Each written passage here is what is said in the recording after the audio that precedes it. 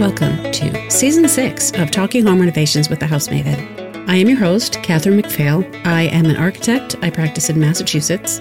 My specialty is additions and renovations to older homes. I'm especially interested in sustainable renovations and new technologies. This season, I'll be speaking with women in renovations. These women could be in construction, real estate, design. It could be homeowners with a story to tell. Each will bring her experience and advice to people who are planning a home renovation of their own. The first 5 seasons have covered all aspects of home renovations, from foundations to roofing, sustainable renovations, DIY projects, how to hire professionals, and there are lots of home renovation stories and advice from all types of people. This week, I had the pleasure of speaking with Laura Parrish. She's a multi-talented woman who started off buying an Italianate 1855 mansion in New Bedford, Massachusetts, with little idea of what she was doing. Then she learned so much and made so many connections that now she is a well-known figure in the local preservation world. She owns 3 historic properties that she rents out while keeping her day job as an advertising executive. We talked about buying a first property, learning who to trust, who to hire when working on your property, who you can learn from, what did you think of if you're going to get into the hospitality arena. Her properties are amazing. Here's my conversation with Laura. Welcome to the show, Laura. I'm so happy that you are joining me today because I can't wait to talk about your houses. Me too. Thank you so much for having me. This is exciting. You and I are not very far away from each other, mile-wise. Yes. And in fact, I probably live about 1.5 miles from the Whale House. Awesome. So how did you end up buying that beautiful house? Oh, goodness. Sometimes I just don't even really know. I think that house found me, but in reality, I had been looking for a special property. I lived in Boston. I had an investment property in Chelsea, Massachusetts, which is just north of Boston, kind of another up-and-coming area at the time. This was a decade ago.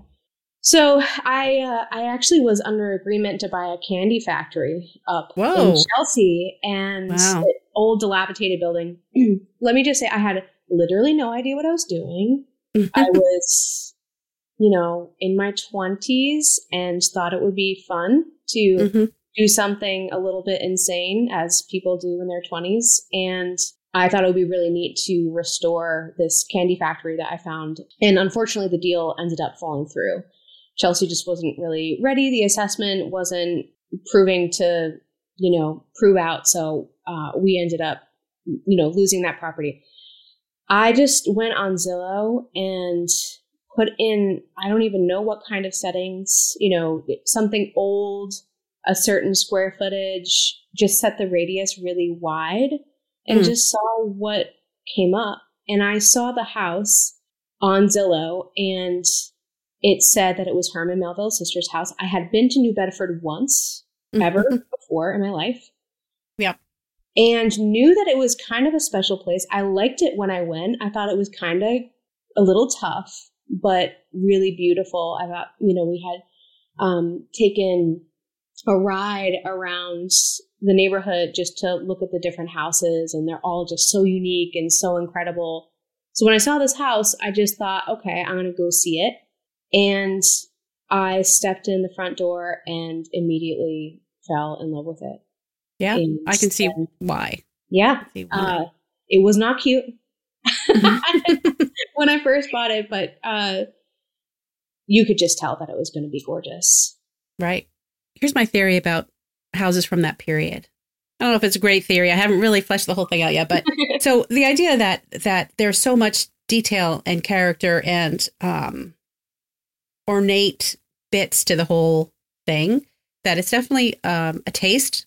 Like there's a certain person who might like that and want to bring that out. And then there were certain periods of time where that was so not fashionable and just like your grandmother's house that was so out of date. And so people tried to strip those houses, that era house, of their detail to try to make it look more mid-century or whatever. You know how people are always trying to change their houses to look something else.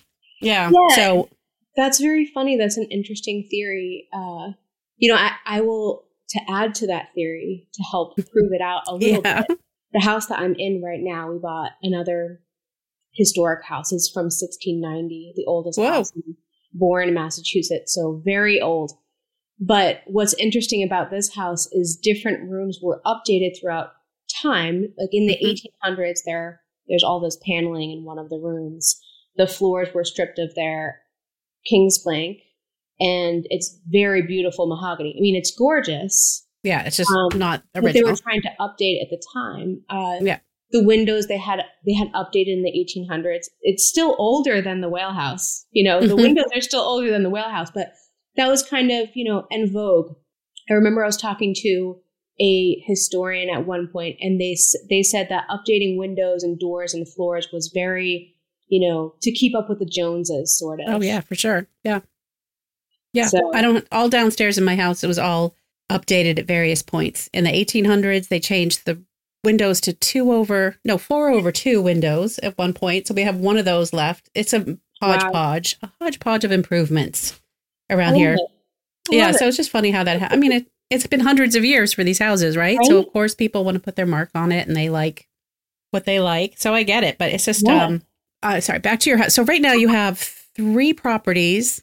Yes. Or 3 or 4, 3 properties that you rent them all out, or you're still working on the one in Bourne right now? So we rent them all out. So the whale house we rent out via Airbnb, and I've been doing that for 5 years.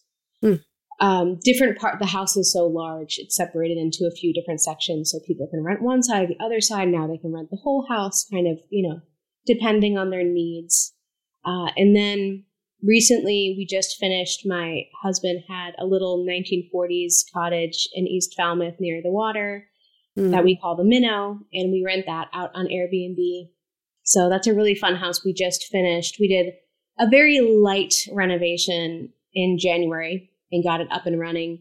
It's very cute, knotty pine cabinets, there's some asbestos tile, it's very vintage. It's just, you got the good yellow tile and all that kind of stuff, but it's really cute. Great little spot. And then we recently just bought this house in Bourne, very cool old farmhouse called Old Crowell Farm. Like I said, 1690, really cool property. There's a windmill guest house back in the 1900s. The owners built a prototypical Cape Cod windmill, never working, didn't actually, it never had any fans, but they wanted to have a beautiful windmill on the property. So that actually was turned into a guest house. So we rent that out. So those are like the original ADUs. People built those little buildings in their yards. Exactly. Yeah. Yeah.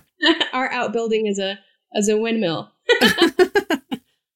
So is that how you sequence it? So you live in the place that you're renovating and then you finish and then move on? Is that Yeah, I guess that's kind of how it's turned out. I wouldn't say that there's any rhyme or reason to any decisions I have ever made in most of my life. Okay.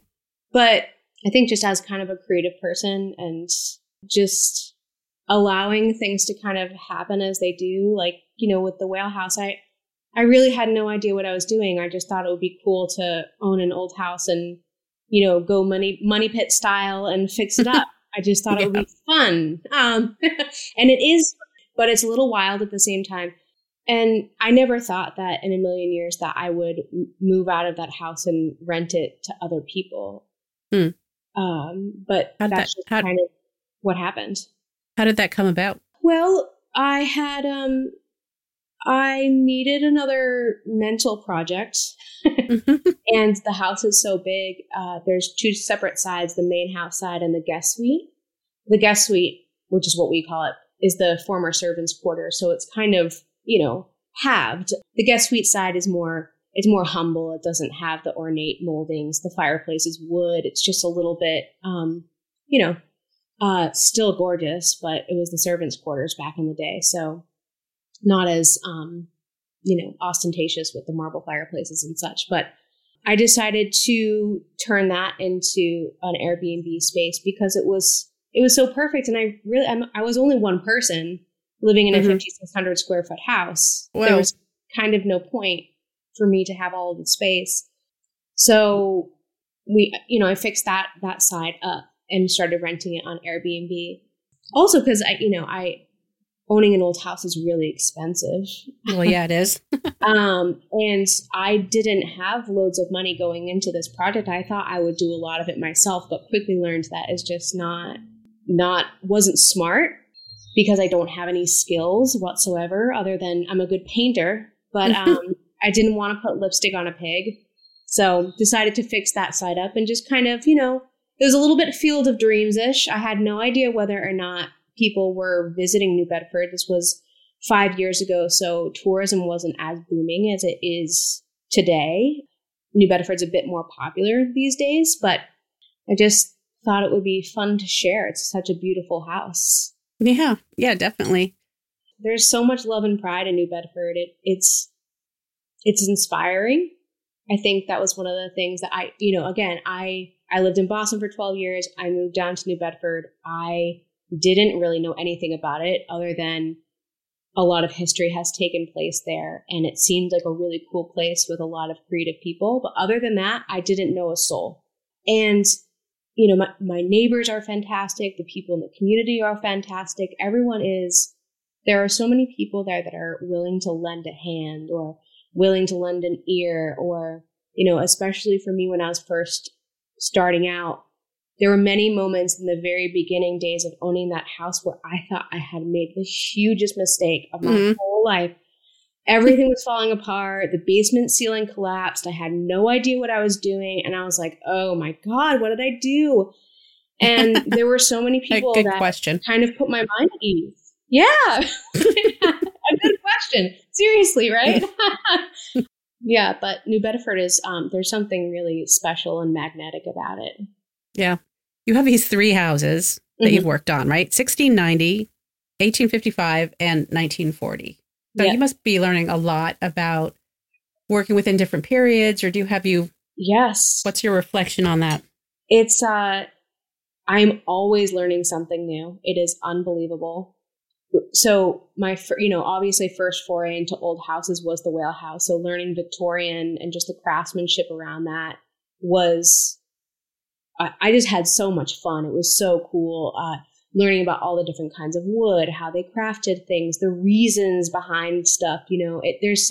There's something so incredible about the way those houses were put together, because each of them, I'm sure this is everywhere, but every Victorian house that I go to in the neighborhood in New Bedford, each of them is just so unique. Even though I can go to another Italianate, which is what the Whale House is, built around the exact same time, and the interiors and the exteriors are just done. Everybody back then wanted to put their mark on things and just did things in such a exquisite way. And then when we bought this house back in October 1690, totally different. Craftsmanship was the engineering of how they made this house so different from 200 years beforehand almost. The way that they put this house together with the post and beam. They actually had taken this house from Dennis, Massachusetts, broke it down and rebuilt it here. Oh wow, when did they do that? We believe probably around the early 1700s. Oh, okay. So we're not really sure. A really long time ago. Yes. It was a new house back then, so. Yeah, it was. And it's amazing, so when they built this house, it was very small, and it was only probably one level with a loft. And then over time, they added to it. So when you go into the basement and in the attic, the 2 sides of the house, so I'm in the left side, the right side over here, are 2 buildings that are just put next to each other. They're not tied together. They're not nailed together. Oh, wow. They're just resting next to each other. And the way that they engineered this house to be able to stand up and live, it's perfectly fine. Wow. Simplicity is the craftsmanship here. Yeah, that's amazing. Yeah. It wasn't a standardized, obviously. There was no building permits. There was no standard way of doing things. There's no codes. Right. So people just hey, I have this way of doing it. We can just rest these houses together. Yeah. This house was probably built by, here in Bourne, was probably built by a community. Whereas the house in New Bedford, the Whale House, was built by an architect who had a certain style and then built by shipbuilders. And you can see that in the way that the wood is put together. It's just, kind of those unique differences of how a house is put together.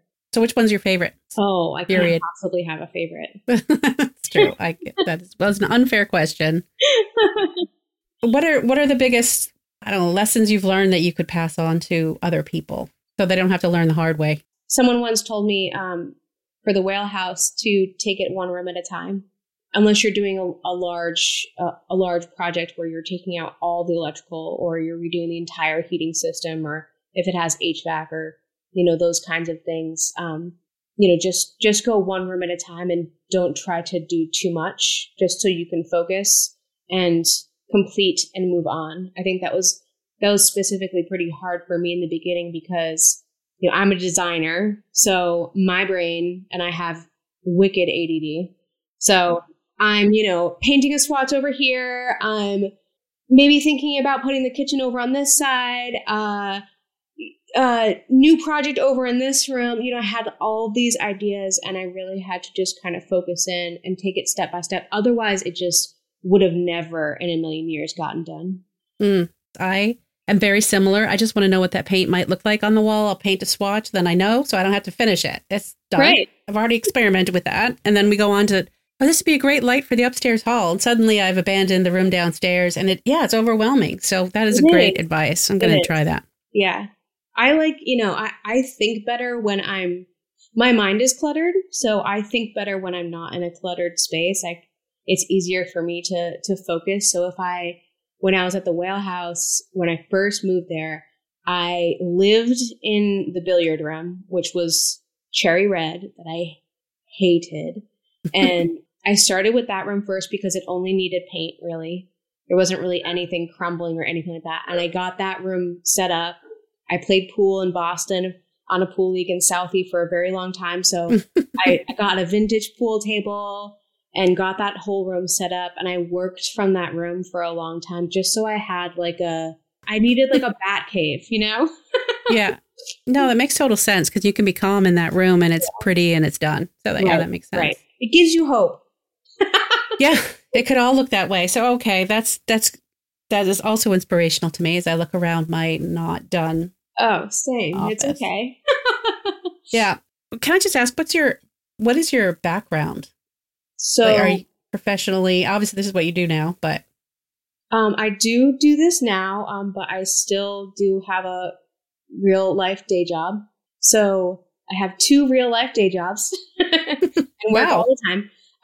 So my background is in advertising. So I'm a creative director for an advertising agency out in California. So I'm lucky enough to work from home. I've worked from home for 7 years for the most part. And, which is helpful when you live in a place that's not in serious close proximity to, Boston or a major city.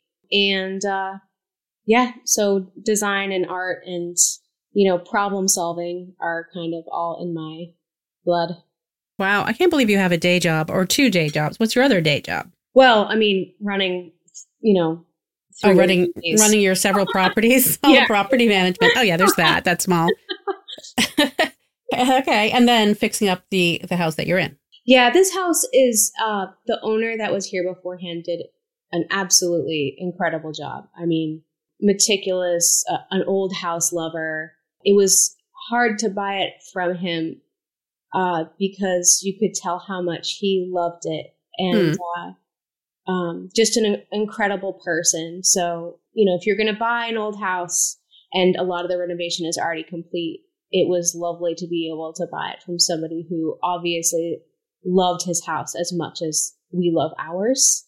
And I think it was easier for him to pass it over to us knowing that we would take care of it for him, and have that sense of stewardship. So we're thankful that there really isn't too much to do here. There's little stuff, because it's an old house and there's always a billion things to do. Right now, the roof is covered with moss. So our insurance company is saying that they are not going to cover the roof anymore if we don't take the moss off. So my husband and our crew is is outside taking the moss off, which is why my dog is barking at them. Okay. So taking the moss off and not replacing the roof? No, the roof is fine. It's just the moss. Yeah. I like moss on a roof. I don't know what that insurance company has I know, a problem with. Cute. It is cute. Yeah. It's hard to get insurance on these properties. It is. These older properties by the water. So hard. One thing I'm kind of curious about, and other people might be curious about, is renting out your historic houses. Is there anything that you would tell people about before they try to do something like that? Absolutely. I would tell them a million and bajillion things. Okay. Where do I begin? So if you're thinking about starting an Airbnb business, knowing going into it, you need to be a little bit of a jack of all trades and understand that you're entering the hospitality business. A lot of people think that it will be really easy. I'm just going to rent out the space and, it's just an easy, quick way to make a lot of money. It is the most excruciating way to make money. No. But it's, it's also extremely rewarding, having guests come into your old house and appreciate it for what it is. But I think a lot of people don't understand what entering the service industry or hospitality industry is really like. You kind of have to be a little bit of a people person. Sometimes old house people aren't necessarily people.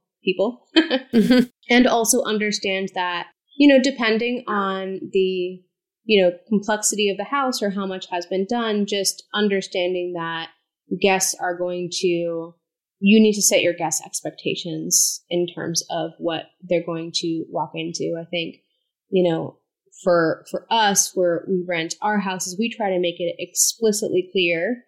It's an old house. It's Victorian. It's not a hotel. If you want a hotel, totally fine. I love hotels. I love really nice hotels. There's absolutely nothing wrong with that, but you need to know that you're renting an old house that, there might be a crack in the wall, or there might be a scratch of paint. A doorknob might be a little janky.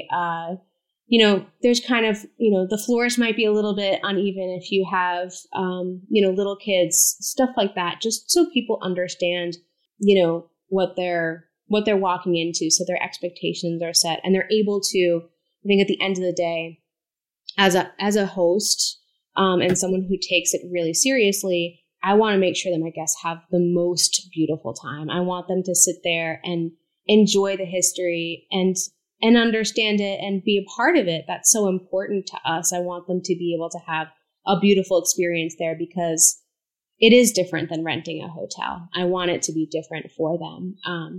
So I think just setting people's expectations is really, really important going in. And then, you just have to also understand that most guests are going to be fantastic in terms of wear and tear on your property, but, little things are going to happen, especially with an old house. Try not to be too precious about it, but also, set yourself up for success with, insurances and security deposits, and making sure that you have all that really lined up so that you're not kind of caught with your, a deer in the headlights. And then, we also do a lot of film production rental. Oh yeah, I saw that. That's very interesting. At the Whale House and here in Sagamore, we rent out the house for photo shoots, for film shoots. Really fun. I think that for us, my experience so far has been really incredible, but also wear and tear from a film production company is going to be a lot more intense than an overnight guest, typically. So just prepare yourself for that, but also be very explicit about what can and cannot be done to your home. And make sure you're working with really reputable people. You don't want, some D-list production company come in and, wreck a bunch of priceless mantles or scratch your floors or do anything that can't be fixed, I guess. So, when you're thinking about renting your house out, it's important to not be entirely precious about everything, but at the same time, protect what's really important to you. It seems so much fun to have a movie shot at your house, or have that be a location. But yeah, the reality is it could leave a lot of a lot of some damage in the end. Yeah, they can. In New Bedford, we rented to AMC last year for 3 months, and they were incredible to work with. Just such an awesome group of people. They were incredibly respectful. They very kind, very down to earth, incredibly professional, and they did a great job. They, didn't damage anything. Totally great. Here in Sagamore in February, we rented the house for 5 days to a production company that was legitimate, but they ended up doing like $4,000 worth of damage. And I've been chasing them in litigations for a little while to pay up. And, it's fine. It's just kind of the name of the game, right? It's not the end of the world. But it is frustrating and it is possible. I think a lot of people get scared by it, thinking that people are just going to come in with like a bull and wreck the whole house. And most people are not going to do that. But you are working with other people that, they don't know your house. And, you need to setting up expectations. You need to make sure that they understand. Yeah. Can we go back to you being a young woman buying this very large house in a city you really had never been to? Right. Well, once. And you were by yourself doing this too. So, and as you know, this season is about women in renovation. So do you have any thoughts on how being a young woman starting off, how that was for you? If it made any difference, do you think? Or yeah. So I found it incredibly empowering. I've always been really proud of the fact that I bought that house by myself. I was married at the time, but I did buy that house all by myself. And I don't think nothing really gave me as much pride in knowing that I could do that. I was buying a literal money pit. And, it wasn't that expensive at the time, but I think for me, thinking about taking on that project and what I could do with it was my, it was like the next foray into creativity. I love designing things, and I had never done anything in a 3D space. I had only done things in a 2D space, and I really wanted to see if I could do it. Most people thought that I was absolutely insane. My parents were incredibly supportive, but also probably thought I was nuts. They usually think I'm nuts most of the time. But for me, it was like a test. Like, can I do this? Of course I can do this. There was a certain amount of courage and just complete craziness, I think, that I needed to have to be able to take it on. And I've always been very proud of that fact that you don't have to have deep pockets. I also understand that not everybody is able to buy a house like that. So I'm very fortunate and really grateful that, I had a really good job at the time and I was able to purchase it. But I didn't have like hundreds of thousands of dollars of reserves to restore this house. I had literally no idea what I was doing. And I thought it was like, oh, I'm going to put like 50 grand into this house and it's going to be super great. Well, I'm sure you did put 50,000 in there. Yeah, no, I did a few times over, by a lot. But I get questions about that on Instagram from people like, how did you do this? And I think just being a little bit dumb and a little bit tenacious kind of was the perfect mixture for me. When you turned to people for help, how did you find those people? Were they contractors or tradespeople? Were they tradespeople or were they the people who knew the history of the house? Who do you turn to for advice on that? Now it's a little easier. 10 years ago, it might have been less information out there. Now there it was. seems easier. So I think it was a little bit of testing things out in the very beginning. I had hired a few people that didn't understand old houses.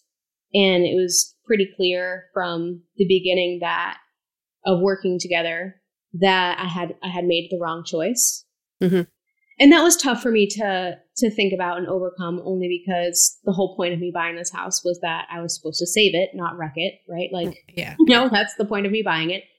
But over time, I've found that reaching out to the community, referrals are so important. So I I got very involved in the community and joined a lot of boards for organizations that restore historic buildings or, historic museums, stuff like that. And building up my network and building a community for me was paramount in finding people that would love to work on that house. And I think I had, a few weeks ago, I spoke at the Historic Trade Summit in Providence with Historic Maryland.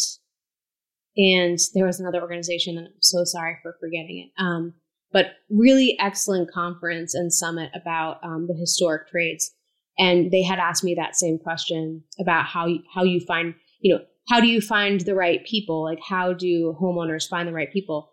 The most important thing for me was finding people that loved old houses, because there are so many contractors out there, interior, exterior, roof, basement, pest people, whatever it is. And they don't care. They don't. Yeah. It's not cost effective a lot of the time. Old houses the labor is really intense, and you have to have a certain amount of expertise. It's really important to find the right people to work on your home. So referrals for me was super important. And just connecting with the history of the house, like the people who had worked in the house in the past who had done a great job. The last time our house was painted was in 1983. Whoa. When the house was an art school. And the team of people that restored that house were artists that went to the art school. Wow, that's so cool. That's great. It's so cool. And I ended up becoming friends with this man, Chuck Hawk, who is an incredible restoration artist and craftsperson. And he compiled a crew to repaint our house 40 years later, 30 years? Yeah, 40 years later. Wow. Which we did last summer. So for me, that was incredibly nostalgic, but also at the same time, like, Chuck loves that house. I know he's going to do an awesome job, and I love him for doing it. Because he has a personal connection to that actual house. Yes. Which is actually really interesting. I can see how it would be a school. It's a good size for a small school like that. It was. Yeah. Yeah.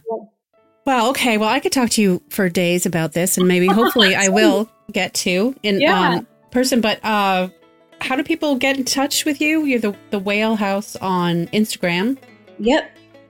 So people can get in touch via Instagram. It's _ the Whale House _ or our website, which is thewhalehousenv.com. We also have an Instagram for the Minnow called the Minnow Falmouth. And then our old house here in Sagamore is Old Crowell Farm. But I'm most active on the Whale House. Okay.